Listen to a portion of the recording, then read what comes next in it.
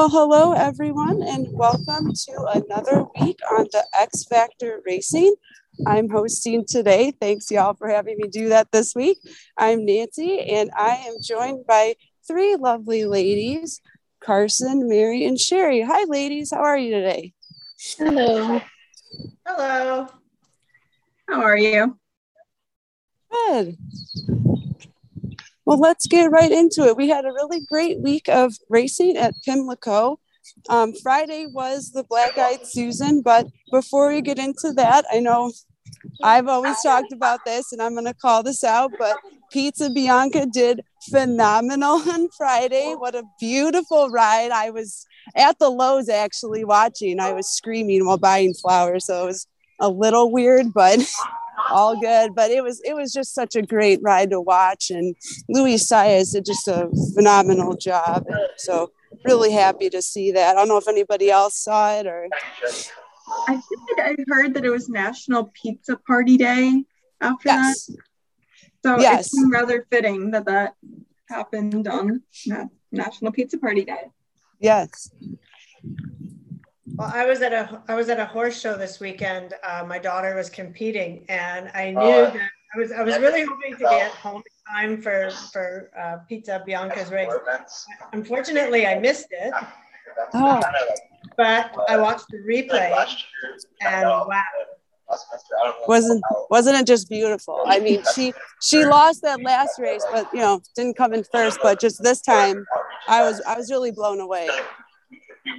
I think she needed that first one too, and just to even come back and keep that form that she had last year after winning at the Breeders' Cup. I think that is a testament to how much fun she's going to be going forward.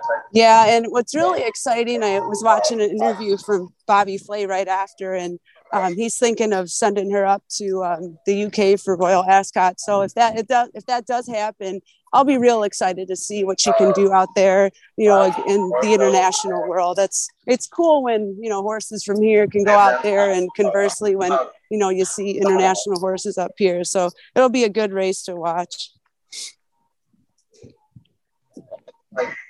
Definitely. There's a lot of really great European horses competing out there as of recently too. I can't think of her name, but there's a horse that's like the purest white color I've ever seen, who just ran the Breeders' Cup Win and You're In, but I believe the connection said they're not bringing her to the Breeders' Cup this year. That's so dashy, right? Yes. Yeah, I watched that. It was pretty late at night, but just to watch that race too, that was quite something to see. But it doesn't seem like the connections really want to bring them over to any other place to race. Except for the connections, and that's something that was a big topic, especially when you tuned into NBC coverage of the Derby. And hear about the connections to go to the Preakness. I guess there was a lot of conversation about that. I don't know. Do you feel that the whole shape of the race changed with Rich Strike not being in the Preakness? Anyone? Yeah, I think, honestly, there was a lot of hype that happened with Rich Strike winning. And I mean, it was really cool to see what a phenomenon that, a horse like that could win. And I think everyone was real hyped up, new people that got into racing. I know at the office, because people know I'm really into it, they were asking me all these questions about the race. So I was kind of informing them. And then when people heard like, oh, Rich Strike wasn't in it, it almost like you kind of lost the momentum there. I kind of felt like just kind of from people I was talking to, I felt like the momentum for Preakness was lost. I mean, not for me, but just, I guess, that general feeling. Yeah, I think when there's not a chance for a Triple Crown, not even a hope or a shimmer of hope of that, I think it upsets people. But then the conversations surrounding the change of the schedule seemed a little fetch for me. I don't know. Like, I think it was kind of like, I understand it because it was such a long shot win on a grand stage. But at the end of the day, I didn't think it was that big a deal that they skipped it. If they feel that that's right for their horse and that was their plan all along, then I actually commend them for sticking to their plan. Now, I hear a lot of different things about that wasn't the plan. And I mean, you know, you never really know what is what. But, you know, for myself, it didn't really take any luster out of the race. Epicenter and Secret Oath still went. And I think those were the ones that everybody wanted to see, right? I mean, of course, they want a Triple Crown and, you know, but at the end of the day, if they decided not to go, to me, they had a reason why they didn't want to go. So maybe I just kind of respect that they made that choice. And if they're going to regret it down the road, then they're going to regret it down the road, right? Yeah, and I think too, well, Rich Strike was supposed to be in it, and then it was a scratch. You know, he scratched out, and I think probably the initial plan was just enter him into races just to see what he would get into, and then took that decision to scratch out later. But yeah, I mean, for me, it didn't take away, you know, overall in the sense of like just watching the Preakness. You know, personally, I really wanted like Epicenter to come back and, you know, kind of take it after not winning in, you know, the Derby. So that was kind of like my stance on it. But and then to watch Secret Oath too. And messed up my pick 3. I was so bummed. I had Ethereal Road, Carl Tari, and then I was hopefully gonna have either Epicenter or Secret Oath, and never mind. No, it was I think early voting was really just good for this race. Pulled off a wonderful victory, and congrats to early voting on that. And I think the Withers proved to be a pretty good prep race. So you had early voting, who came in first, and then Un Ojo was like also a football field behind early voting in that, but went on to win the Rebel. Yeah. So. I made a silly mistake there. I was talking in our podcast, I had actually mentioned early voting.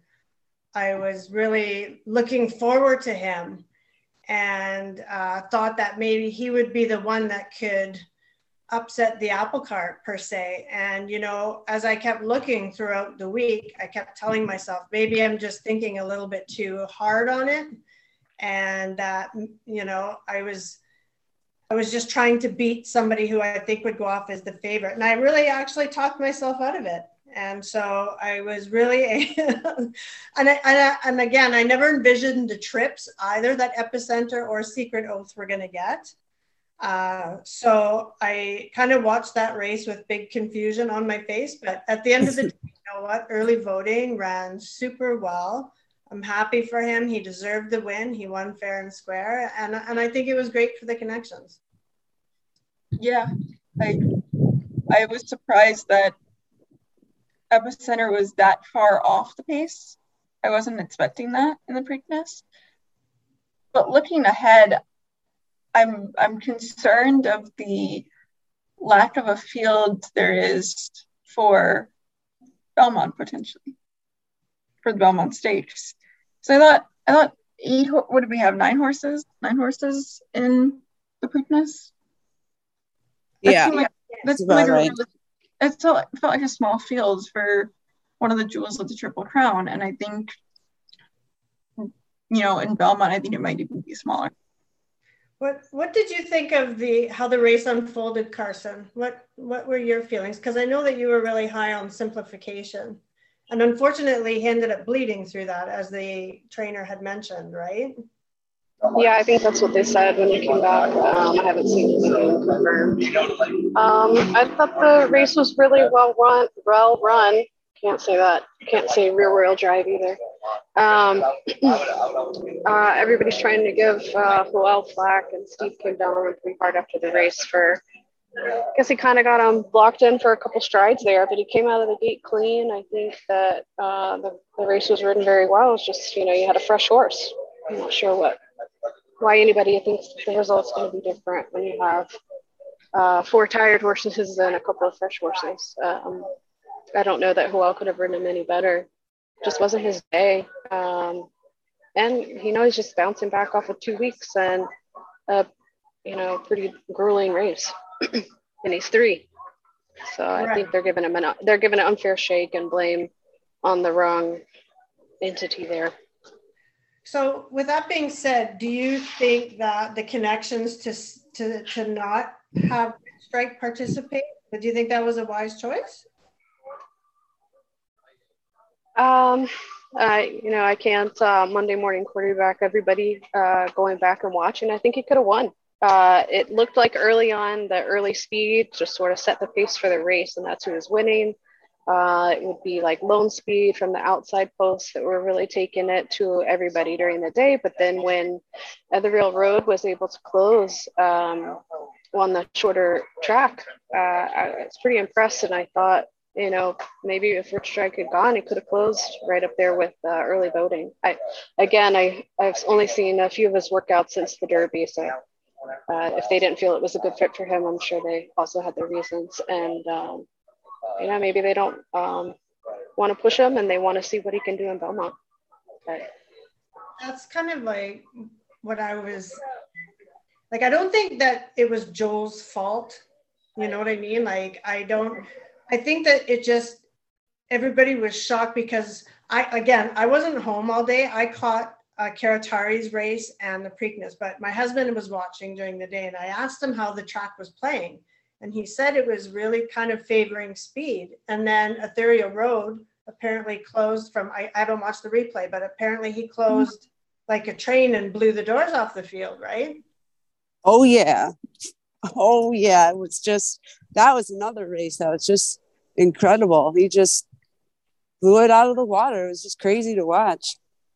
And I think, I think Epicenter was coming. He was probably tired. Like, you're right. Early voting, wasn't tired. He had come in, rested, and Epicenter just ran out of ground, or maybe he just didn't have the punch that everybody thought he would have, right? Right. Yeah. And I personally don't believe that, going back to the Derby, I just don't think Rich Strike in any other situation could win. I really don't. I think the Derby was set up for something absolutely crazy to happen because of the wild pace set by Summers tomorrow. And I think all those horses were just tired of staying up on that. And they were all slowing down. They were just out of fuel, out of gas. And I think the reason Rich Strike won is because he was decelerating the slowest. So he was able to add that extra punch at the end. He was still coming down from that speed, but I think he was just coming at a slower rate. And the pace for the Preakness was not fast. It was not a fast pace for that. So I don't know. I just don't see that it's coming back. Yeah, and I think it's going back to the conversation that I've been seeing on Twitter and among people I've been talking to, is like the timing of each race. I mean, 2 weeks is definitely a lot to expect out of a horse. Sometimes they can do it, sometimes they can. I've seen horses where they come off of a race in 9 days, and you can just tell that they're great on the first time, but on the second race that 9 days later, they're out of gas. They're really tired. I mean, it's a lot out of them. So, it's going back to that idea of, should we move the timing of the races or not? And it's to give them a break, kind of a thing. And I do think Zandon and Epicenter really ran hard in the Derby. Yeah. Right. I think they did. I really do. I think they ran really hard, and it's a big ask, but that's what the Triple Crown's all about, I guess, right? Right. Yeah. It's easy, so. It definitely is, and it's not like it's impossible. We've seen 2 horses in the last several years do that. Right. And how about the Black-Eyed Susan? That was a great race. Not what I expect. I wanted Favor, but the idea for me, I was like kind of having the idea like, oh, who's going to upset the favorite kind of thing. So that's why I had that Favor as my pick. But I thought it was really great. Yeah, I watched the race as it kind of unfolded on TV, and as soon as it was incredible. All I can say is I didn't have that horse. Yeah, I did not have that. I was thinking either Favor or Lunabelle, because Lunabelle had, a bunch of wins. And so now at this race, it was the first loss after 5 consecutive wins. And to me, it just looked like Lunabelle got outran. So those are my two where I was like, oh, maybe, Lunabelle or Favor, but it did go that way, which was interesting. What were your thoughts, Carson, on Black-Eyed Susan? Well, I was big on Lunabelle. Always been a Maryland girl at heart, and really rooted for the hometown team, as it were. I thought she was really primed for the race. Unfortunately, I think the weather played into it, and she was also coming back off of Lasix. Early in her career, she had a start with Lasix, and then she was off. But her last 5 wins were on, and they had taken her off for this race, of course. The Triple Crown or the Triple Tiara rules, I believe they don't want them to have it. I may be mistaken. But she just didn't fire. I don't think that the pace was too hot for her. She's a late runner, and that jock that rode her has ridden her last 5 wins, and I think he knows her well and knew not to push her. So she'll probably, I think, do well the rest of the year and in stakes company, just maybe not graded 1 stakes company or that level of stakes. But I think she's a nice mare, or filly, excuse me, and I'm happy that they took a chance and entered her. And keep in mind, ladies, that the winner is Canadian bred, right? So that's right. Go Canada. Canada. Yeah, they've been talking. I saw a little article. I can't remember where, because all my days are blurring together. But I believe that they're considering her for the Woodbine Oaks. So I don't think she's ever I don't think she's ever raced on synthetic though. Like she was Oaklawn and then, or Churchill Downs and then Oaklawn, I think. And then she raced against Nest, right? Yes. In the slop. Yeah. So it'll be interesting to see if they actually, like, I hope they bring her up here. I would like to see that. So just keep it in the back of your minds and I'll remind you on the podcast. Yes. I'm curious. I hope they send her. I really do. I hope they send her up here. Likely it would be either in theory that or the Alabama, right? That would be the next logical option for coming up on a summer debut or summer race debut. So yeah, I really like that race. I think we'll see a lot of those fillies come out of that. I hope. I like races with the bigger fields, and I hope we can continue bigger field type of races. Just I feel like a lot of states races haven't been huge recently. No, and you know what is just a reminder too is we're starting to get into our turf season. I believe starts at the beginning of June, so we're just going to be starting to hit our momentum, and that's the one thing that I like. You know, is once the Belmont is over, like we've already started prepping our 3-year-olds and such, but our Queen's Plate is in August. So we don't have to kind of compete with all of the Triple Crown stuff, because a lot of times our trainers, if they have a horse that they believe will produce well in the Kentucky Derby, then we don't get to see them here. So it's kind of, it's kind of nice that we're not caught up into that. And maybe some horses will get a breather. Mark Cassie's horses, especially, we see them quite often in the summertime. So it's going to be interesting for us once the Triple Crown stuff dies down, exactly who kind of comes up here, because we see a lot more of the Brad Cox horses and Graham Motion horses. And so, you know, once the lull dies down, then for us up here in Canada, things start to pick up a little bit more. So it's going to be interesting to see how many we actually see. But I do think Saratoga is shaping up to be quite nice this summer as well. So. Sheri, what race are you looking most forward to at Woodbine? Oh, geez. You know what? I love the Woodbine Mile. That's one of my ultimate favorite days. And I think it's just because it's such a different feel to it. The Queen's Plate is great. The Woodbine Oaks is great. But the Woodbine Mile just has a completely different vibe to it. It's strictly, you know, people come in from all over the place. It's a Breeders' Cup win and you're in. And the people who are there are genuinely there for the racing. It's not there for the one time a year they go for the Queen's Plate per se. And I'm not saying that there's anything wrong with that. I understand that people don't frequent the races all that often, but it's just a different competitive crowd that we get. And usually that card is packed solid because a lot of people, they don't send just one horse up for the Woodbine Mile. They send some of their others, like Chad Brown has sent many up here, which is really neat. And you know, we don't get a chance to see a lot of his top A horses come up here sometimes. So it's fun for us. We get to really see the creme de la creme of some of the other trainers. So, but I think we're going to have a really good season, and our weather's been fabulous. So the turf course should be ready, and we get big fields, which is so much fun, right? So Makes the betting fun. Absolutely.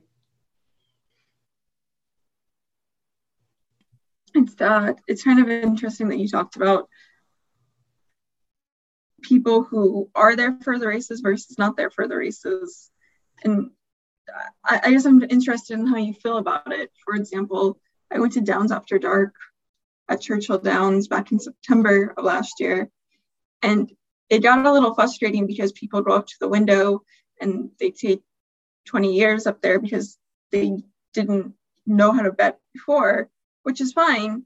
People should be there to help them. But at the same time, you know, you can't be standing at the window for 20 minutes when you only have 25 minutes between races. You know what I mean?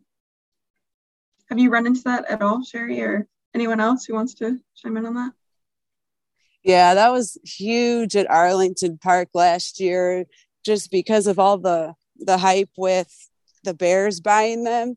You could just tell, like, when the beginning of the season, there was a good group of people, but like toward the end, I mean, it was super packed every single time. So you saw a lot of, I guess I'd call it bandwagon fans, or just folks that wanted to be there for the sake of, okay, Arlington Park's going to be closed forever because the Bears bought them out. But yeah, I mean, you try to, like, you know, bet or put in your ticket, and there's just lines at the windows, or lines at, you know, there's little betting boxes all around. And I'm like, all right, I'm just bet on my TVG app. But what I was trying to do every time I was going there was like getting a little ticket as like a little memory. That's kind of what I was doing when I was going there, but people were taking too long. But and I think that is one of the issues, maybe, that with the big days, that I don't really know that you can get around it, because you want to have those people in, because you want them to experience what you feel and what racing is actually all about. Now, I don't really know per se if that's the day to do it, because it's so busy. Like, it depends on what kind of crowd you're trying to bring in. Like, so for myself, when I'm bringing new people to the track, whether it be Sienna's friends, I've taken neighbors, I've taken lots of different people, but I try to take them on a day where I can actually spend time with them and explain things to them, and then they'll come back, and then they'll go to the Queen's Plate, and they'll at least have a little bit more knowledge as to what's going on. But I find that if I'm bringing people, more often than not, I'm bringing them on a different day, just because they want to take in the atmosphere, and they have 100 million questions, and rightfully so. If you look at a program to somebody just starting, that's a lot of packed information, right? So oh yeah, I think first and foremost is you want people to have fun. So instead of, because if they have fun, then they'll come back. If they have a frustrating experience, then they're not going to come back. And you have different personality types, and you have different people, how their thoughts are on wagering. And so, you know, I kind of try to feel people out for the most part. And I bet on my app, I don't go to the wickets anymore. I've just gotten accustomed to that. So, you know, for other people, or and HPI has actually got people on site here. So if people are going up trying to bet online, because we don't have that many tellers anymore, it's mostly automated. They do have quite a lot of staff around so that they'll help them with the machines. But I don't know if that will ever really get around that whole problem per se, if it's a problem. But as Nancy was saying, if she's just going on TVG just to bet her apps, isn't that going to take away from on-track handle? I mean, that it seems like in theory it would. Yeah, but would you want to have that bet or not? So I guess it's just the lesser of two evils, right? And if you're a knowledgeable bettor, you know, and for myself, I do it on my app because I have a record, right? I want to know what I bet, because if I didn't hit something, maybe I pressed the wrong button, or, you know, tends to happen to me quite often because I'm old and get confused.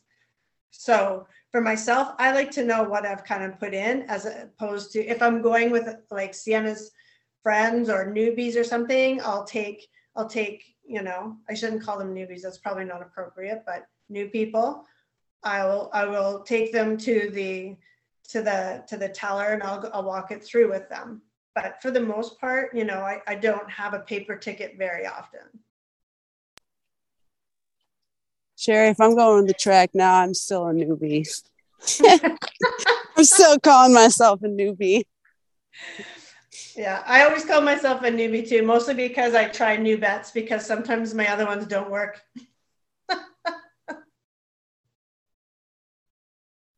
I hear it's good luck. I will say the other benefit to the online betting or off-track betting programs is a lot of times it'll remind me, or at least TVG does. Shout out to TVG, since I bashed them so hard at Derby Day. That it'll say, hey, a horse that you've bet on and won with before is running today here. And I like to see, well, made some money on this horse before, or it'll remind me of who they were running against in a prior race, or what type of race that was, and maybe give them a look in whatever they've been entered in for that day too. I love that idea. I wish we had that. Oh, I didn't know that about TVG. See, we only have one option here, right? And I think this is going to be a little bit unfortunate part of COVID as well. Another one is that you can bet on track. So they pushed everybody to open up the HPI accounts, or to push the ADWs and everything, right? Well, now that people have gotten used to it, why bother going back? Because they don't have to stand in a line, and they don't have to, you know, if you have somebody in the stands betting on their phone, at least you have somebody still in the stands, right? As opposed to being frustrated waiting in line to get a bet in. And I mean, there's always going to be people that take their time, or they do all their bets at once. That's what I did when I first started going to different tracks. The first Breeders' Cup I went to at Churchill Downs, I went in and I put my $2 win play show on every bet that I wanted for like the whole 12 races. But, you know, I wanted to make sure I didn't get shut out. So that's what I did. And there was nobody behind me. But you know what I mean? Like, certain people have certain logics how they want to do certain things. Maybe that's their winning formula. Maybe they just want to make sure that the bets get in and they can check their tickets or hold their tickets. We don't really know, right? Yeah, I tend to wait. I'm the person who I used to like bet in between, because I would wait for the scratches. But then again, if I wanted my little keepsake ticket, because I'm old school, then I'd suffer waiting in the line. So It's like, which one do you want to do? I always ended up waiting in line. That's okay. And those keepsakes are great. I've got one from Teppan when Teppan won the Woodbine Mile here, you know, like it's all a matter of what you want. I took a couple of my friends last summer to the track, and they wanted a little keepsake of their winning ticket. And for some reason, it just wasn't clearing with my head of what they were trying to say. They're like, oh my God, I won, and they wanted to keep the winning ticket.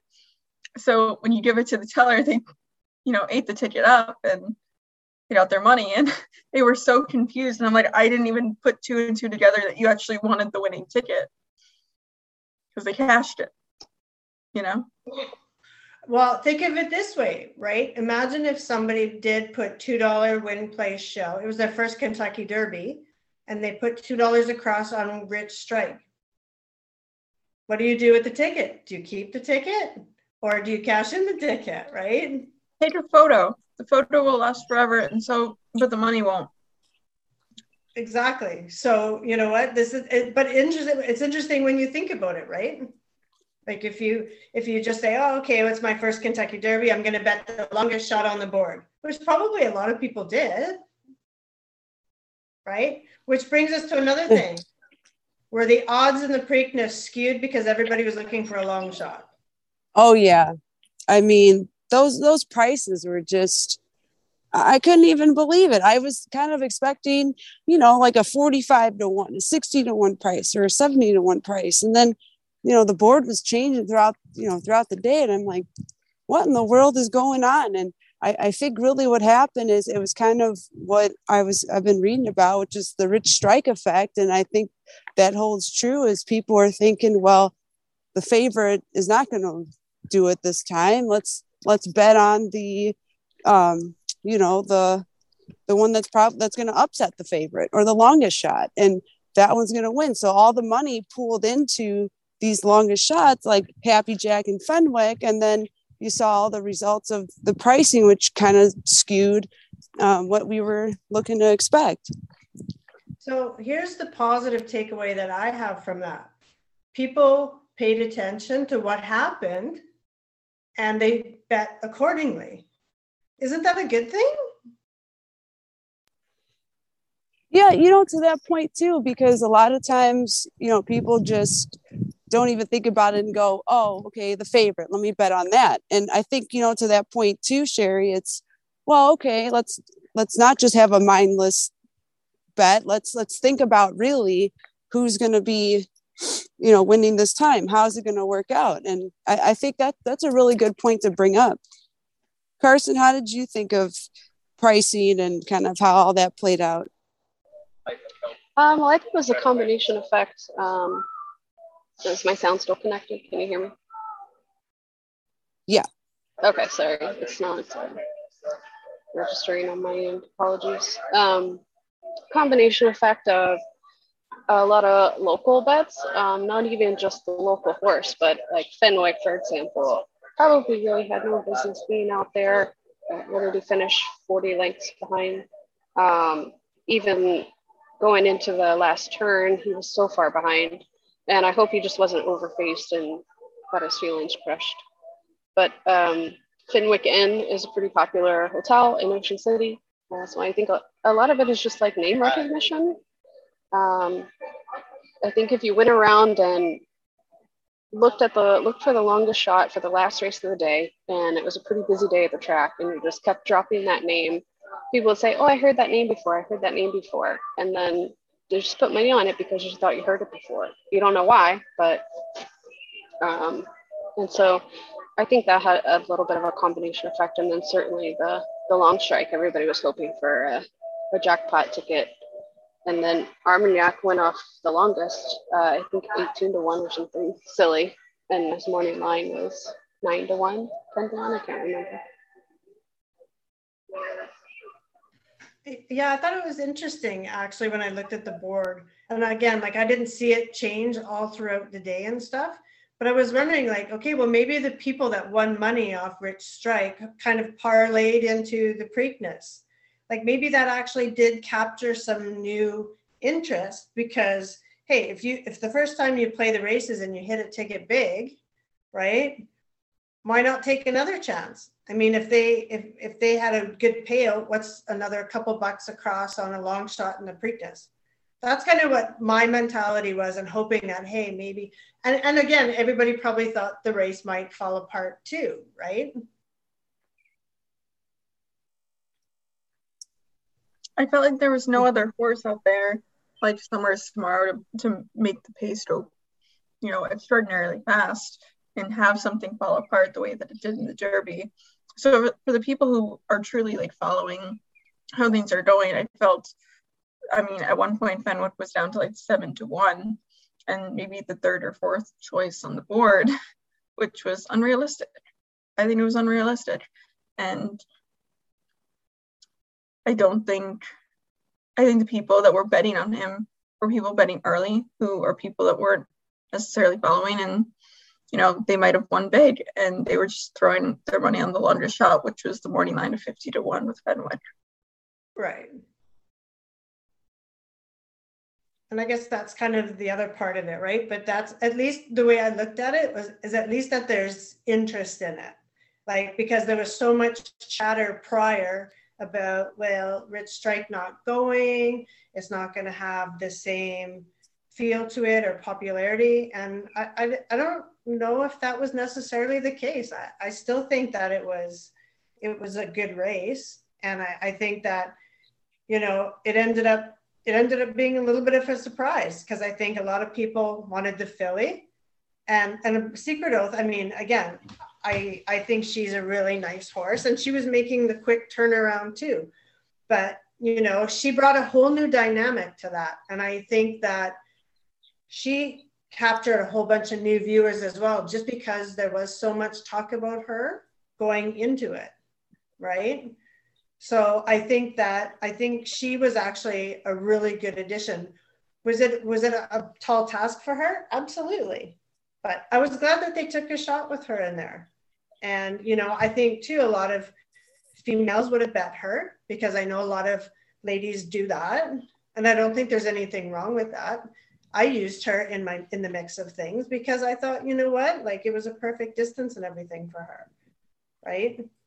But the trip didn't pan out for her. It was a tall task on short rest, because she ran really big in the Oaks too. And she's going to be fun to, like I said, I'm looking forward to watching her and Nest and all those other lovely ladies. Echo Zulu, I'm looking forward to them renewing everything later on in the summer, because I think they're a very, very talented bunch. But I do like that she ran in the Preakness. I think that really added an element that maybe everybody thought was missing, with Rich Strike not being there. What do we think about Nest potentially entering the Belmont Stakes? You know what? That's right. I forgot about that. There was mention. Yes.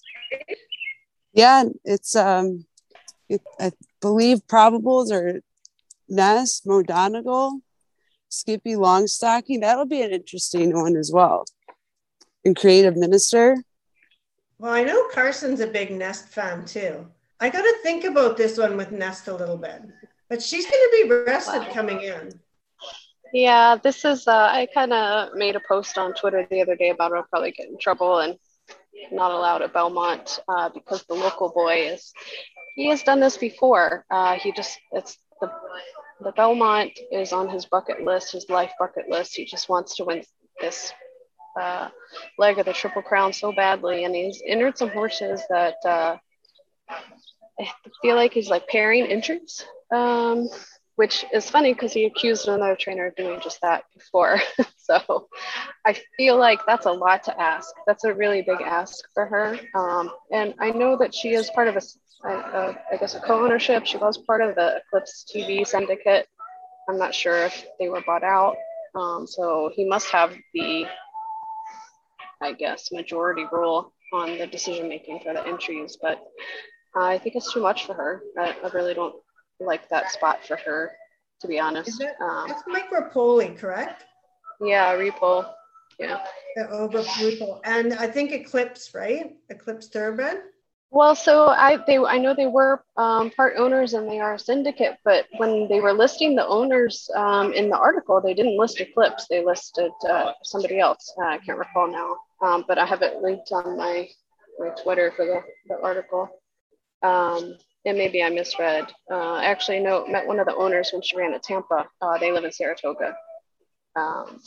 And I know they think very highly of her, and I think she is a very classy filly, and I don't think that Todd would enter her if she were just gonna get run up the track, but just find the placing curious. Yeah, I'm not really sure what I think about it, because I don't know sometimes if they're just throwing an idea out there. You know, like, I mean, Rags to Riches was Rags to Riches, right? And I don't know if maybe that's the format they're trying to replicate. I'm not really sure, but I think there's a lot of time between now and then. It's interesting. I think that's how I feel about it. It's interesting, and I think that, you know, we'll see how the race shapes up and see if she actually does get put in there or not. But it's interesting. I don't really know what to quite make of it. How about you? Yeah. Yeah, right. You know what I mean? Like, I don't really know. I don't know if it's because there was a female in, you know, because they put Secret Oath in the, and I hate to think that there's actually something behind it, and it's not just the talent of the filly that they're doing it on, right? I agree with your word choice. I was sort of giggling at myself because I said curious, and that was just the nicest thing I could think of to say about the questionable or probable entry there. So that was it. Well, we'll see. I guess we'll discuss that once we see the Belmont entries, right? Yeah, we will. And I think those come out, I want to say the 7th. So I think the draw for that is on a Tuesday. So it'll be interesting. And I think looking forward to June 11th, not only do we have the Belmont Stakes, we have a fabulous undercard for the Belmont Stakes. I think racing that weekend in Belmont is going to be incredible, including the Met Mile, which you have 3 potential horses to just knock you out of the park. You have potentially Flightline, Speaker's Corner, Jack Christopher. Wow.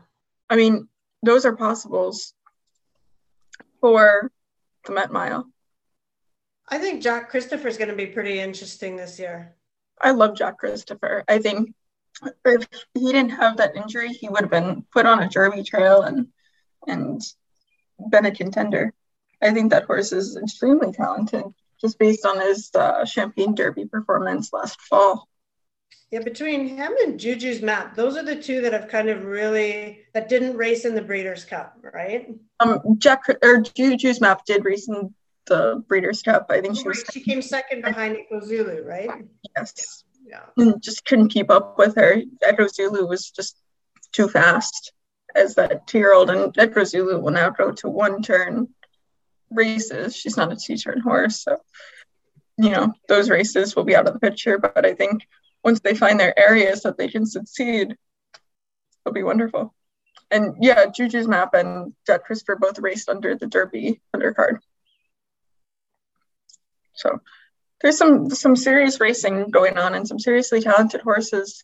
And unfortunately, just a lot of injury has kept that from blossoming the way that it could. You know, there were certain things with Flightline being injured and waiting it out. And, you know, we don't know how many races Flightline has left before they retire him, because he takes these wide layoffs in between his races for the best part of the horse, you know, just to keep him healthy and sound. But I don't know how I feel about it. So do we think that summer racing coming up, like with Belmont in the next couple of weeks and Saratoga and everything, do you think we're going to see the bigger field starting to assimilate? Is that even the right word? Yeah. Right? We seem to we and I mean Kentucky Derby was great. Like there was full field and everything like that. But Mary had touched on it. Like it seems like our stakes entries seem to be rather light. Yeah, and there's usually a heavy favorite in them. I remember I brought one of my friends for the very first time, his first time at the track to Saratoga last summer. It was July 24th, and it was Coaching Club American Oaks Day. And I think Maracuja was bet down to like 1-5, 1-9, something around that. Or did I say Maracuja? I meant Malathot. If I said otherwise, I'm sorry. Malathot, who was the Oaks winner last year, was bet down 1-5, 1-9, or something like that. And Maracuja had the upset, but it was later 5-horse field. So, I mean, Malathot was the likely winner in that race, I thought. And no one's going to bet on a 5-horse field with a favorite being bet down that much. I mean, it's just not logical as far as vertical betting is. Right. So do we have any reasoning why we think that this is starting to be an issue? Do we think injury? Do we think more time off in between races? Like, what is everybody's feeling? Because like I said, you know what? It seems to be another big topic of discussion out there. Like the big race days only seem to have, 5-6 horse fields. And then if you have somebody scratch and then, just sometimes these big cards not become playable because of that. Like that's my personal opinion. I'm kind of finding sometimes like you almost have to pick and choose, and you have to pick and choose anyway. But when you get like, I think the pick 4 paid $60 Preakness Day, 60 Yeah. bucks, something like that, right? Like a That $2, sounds about right. A $2 pick 4. I'm pretty sure it was like a $2 pick 4. Paid that. I could play $1 here. But yeah, like I think it was, you know what I mean? So I think that kind of could be also a deterrent for some people in the game too, that are maybe a little bit more seasoned bettors, right? Yeah. Like I found the Black Eyed Susan Day was the day to make spend more bankroll into the betting. Unfortunately, I didn't get it, but I didn't hit. But you know what I mean? Like I think when we see those fields, a lot of people watch instead of actually play, right?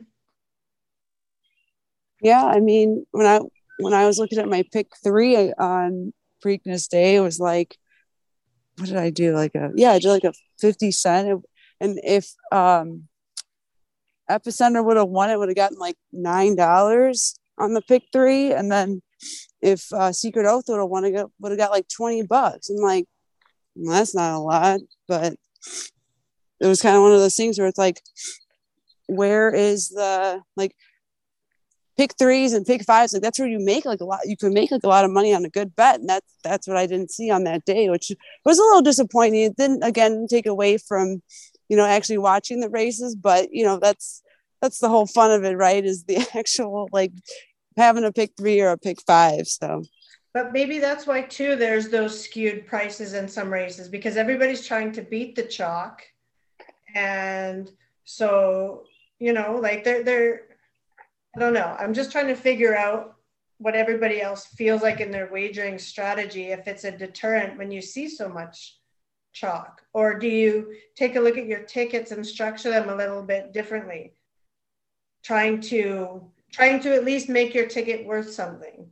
Like I know a lot of people when they see chalk, they'll bet a $5 pick 4 chalk and all, or you know what I mean? Like for myself, I didn't. I would just take one favorite, one price. Right. I want to keep the cost down, because if I don't keep the cost down, then I'm basically you're losing money on that. Right. And Mike Rennie and I have talked about that in the last several weeks of our bets and stuff. And the philosophy that he has that I've kind of adopted in certain pick 3s that I've structured over the last couple of weeks is, if you're not going to single the chalk, toss it. You obviously don't have enough faith in the chalk to deliver, so find a price. And then it gives you room to spread in places that you feel like there could be a price. But you have to have enough faith in the chalk to deliver and be confident enough. And if you are, there's no reason to add any other horses to it. Right. But like, so look at the Preakness card where it was chalk, chalk, chalk, and then 5-1. So what do? Do you increase the wager, like the amount you bet on your pick 3? I'm just curious, like, because I think, you know what, a lot of people that with our wagers, they might be curious as to, okay, well, how do you structure your bets and if you see favorites winning all the time? I guess it's hard to do if you're handicapping a card before the card even starts. You don't know that Pimlico is favoring early speed for the rest of the day. Right. And without that knowledge, you're going to bet whatever you've seen in replays, in PPs, and anything like that. So you have no opportunity to really look at how the track is playing that day. So as far as structuring the bets goes, I think it depends on the cost. If you feel like there's an opportunity to up the price of the bet and your spread low, then you pull up a ticket that's, I don't know, $4. Let's put it's a $1 pick 3 and it costs $4. You can make it a $5 pick 3 and make it $20. Right. So you're upping that because your ticket price itself, as it stands on a standard bet, is relatively low. See, and that's something that I tend to do after these big cards, right? Because a lot of times I do so much work prior, and then you have to adapt as the track conditions change throughout the card, or if you have scratches or whatever else, right? So with me being not fully present because I had mom obligations that day, I didn't pay as much attention as I should have.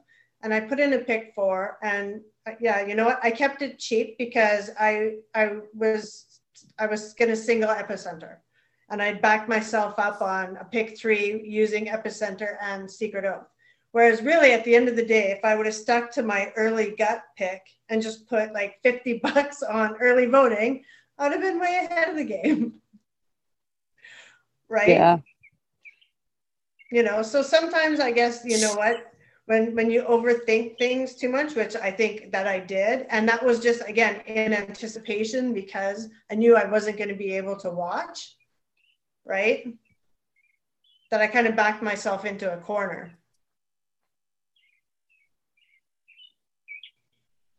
Right.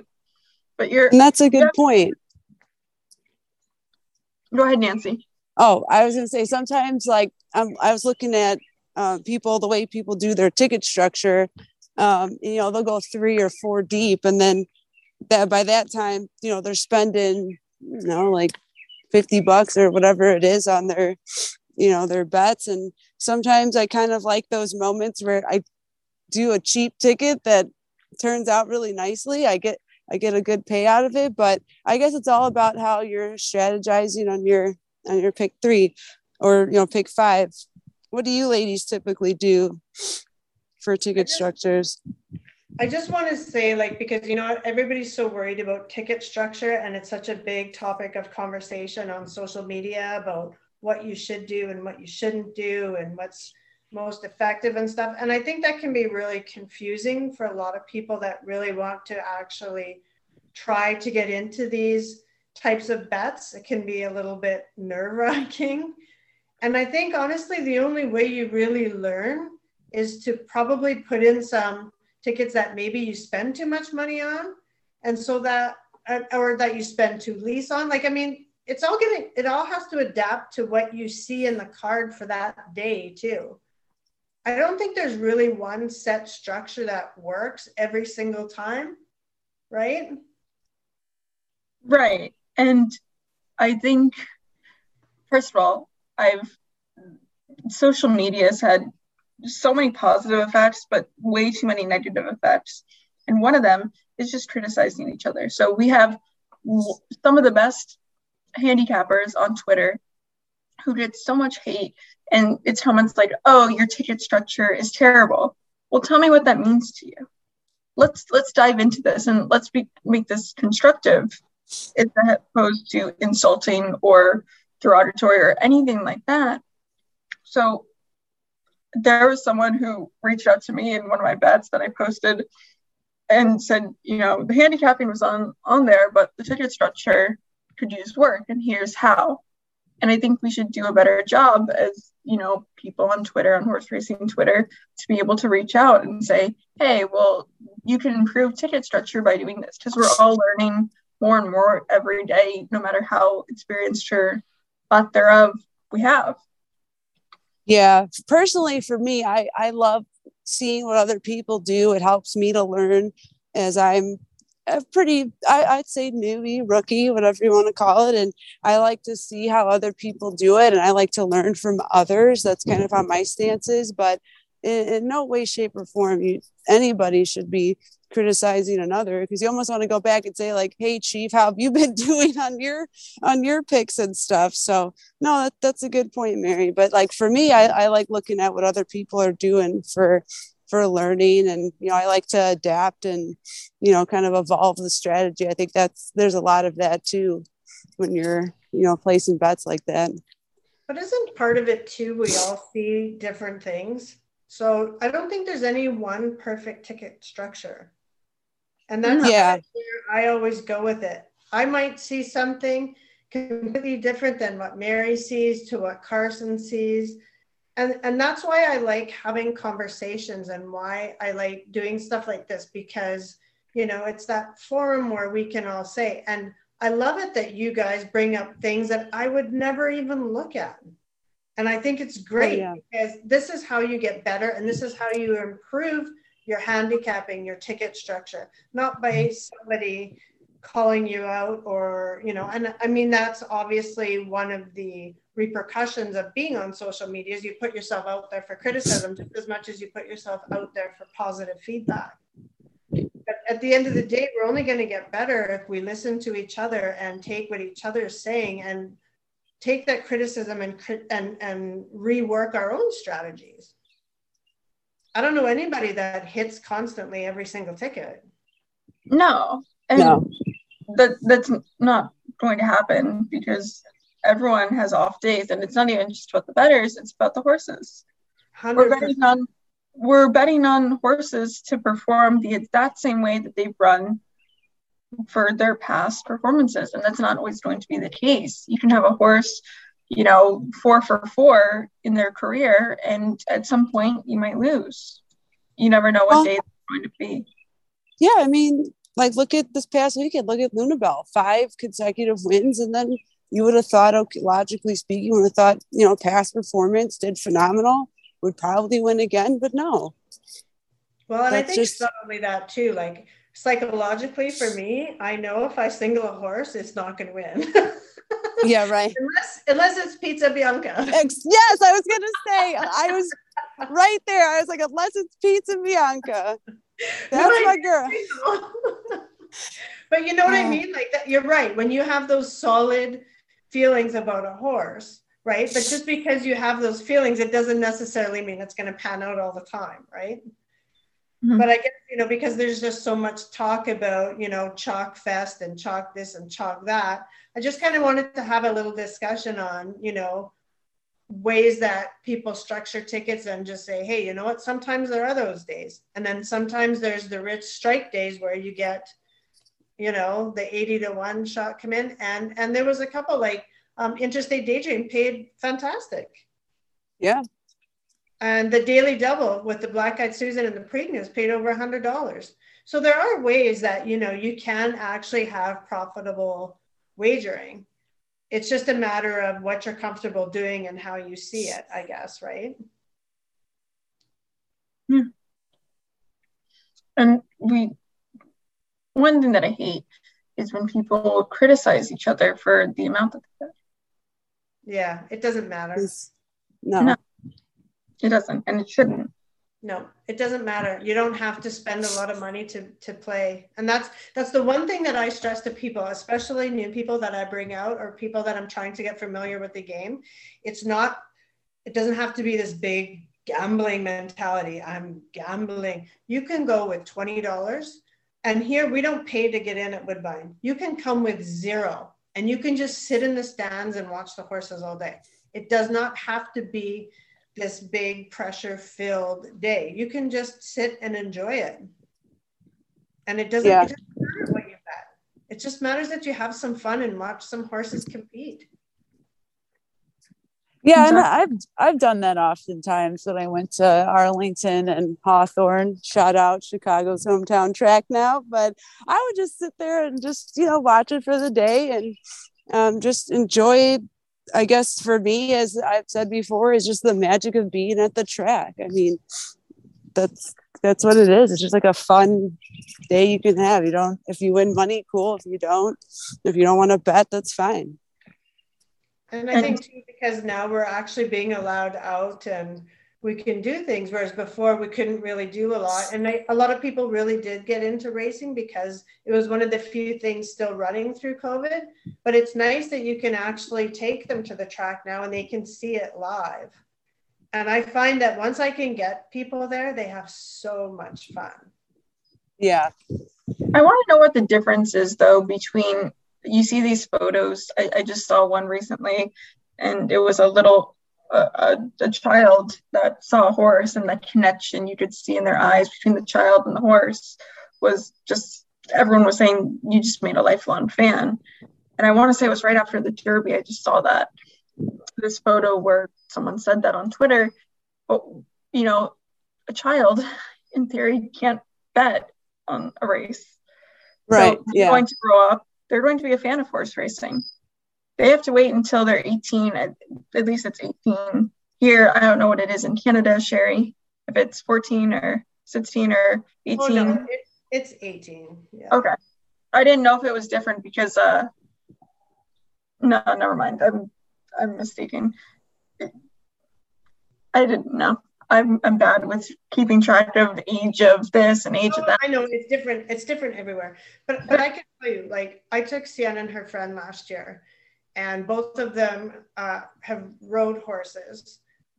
And it was her friend's first time, and they had a ball. And they just, like, I taught them to read the program, and but they like just being there to begin with. I got a text from this girl's father saying that she had so much fun that the next time that they come into the city, because they don't live here, they're going to go as a family because they want to see what she was talking about for so long. Like she thoroughly enjoyed herself, and they're going to take the grandma, they're going to take the whole family.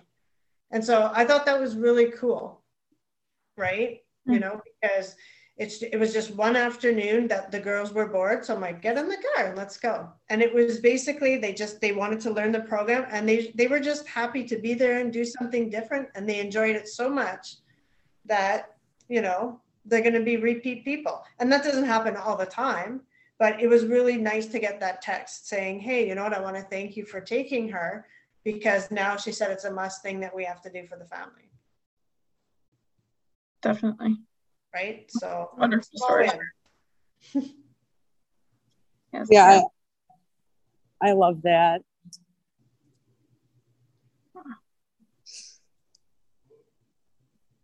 Well, one thing I am, as we all are, excited to announce, we're going to start up our women's league, our X Factor Racing head-to-head women's handicapping league.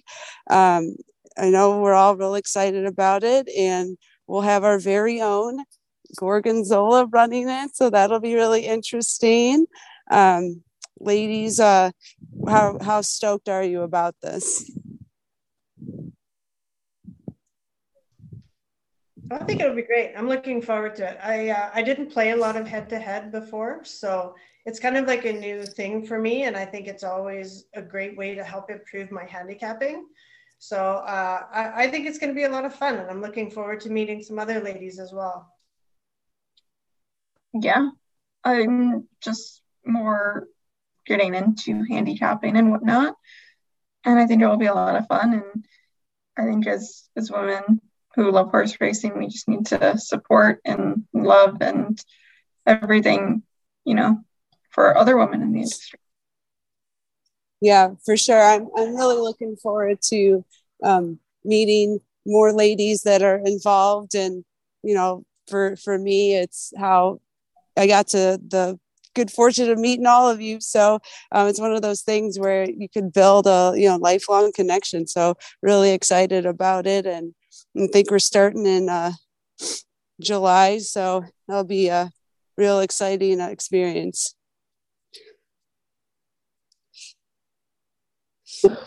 Carson, yeah, I think are you that excited as well?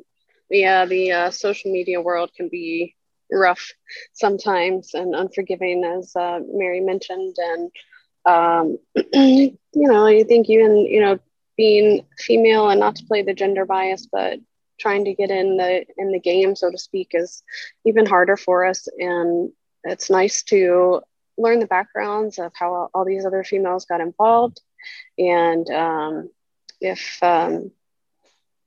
we can reach a common line of communication and connection on something that we all clearly enjoyed doing, which is handicapping and watching races. And I think the more the merrier. Hopefully we can get a good group going, and I think it'll be successful.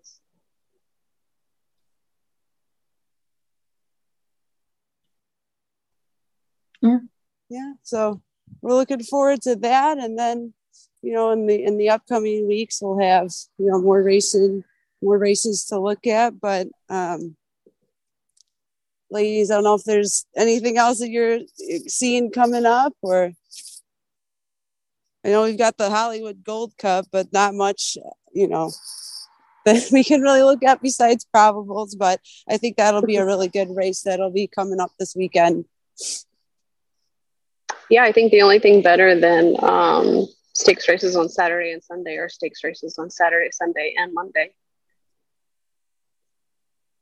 That's right. I forgot you guys have your long weekend this weekend, because we're actually just ending ours. And so I have been completely out of the loop. I put so much effort into the Black Eyed Susan Day and Preakness and my Woodbine stuff that I kind of have to take a couple of days and regroup and catch up on my rest and kind of see what we got going on now.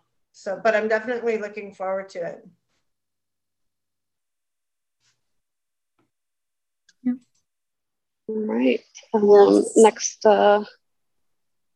Next week, maybe suggest some topics. Hit us up on our Twitter social media account.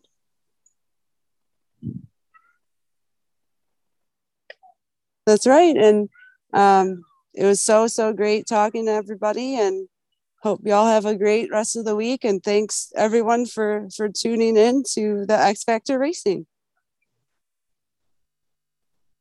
Good night. Thank you, everyone. Bye. Bye-bye.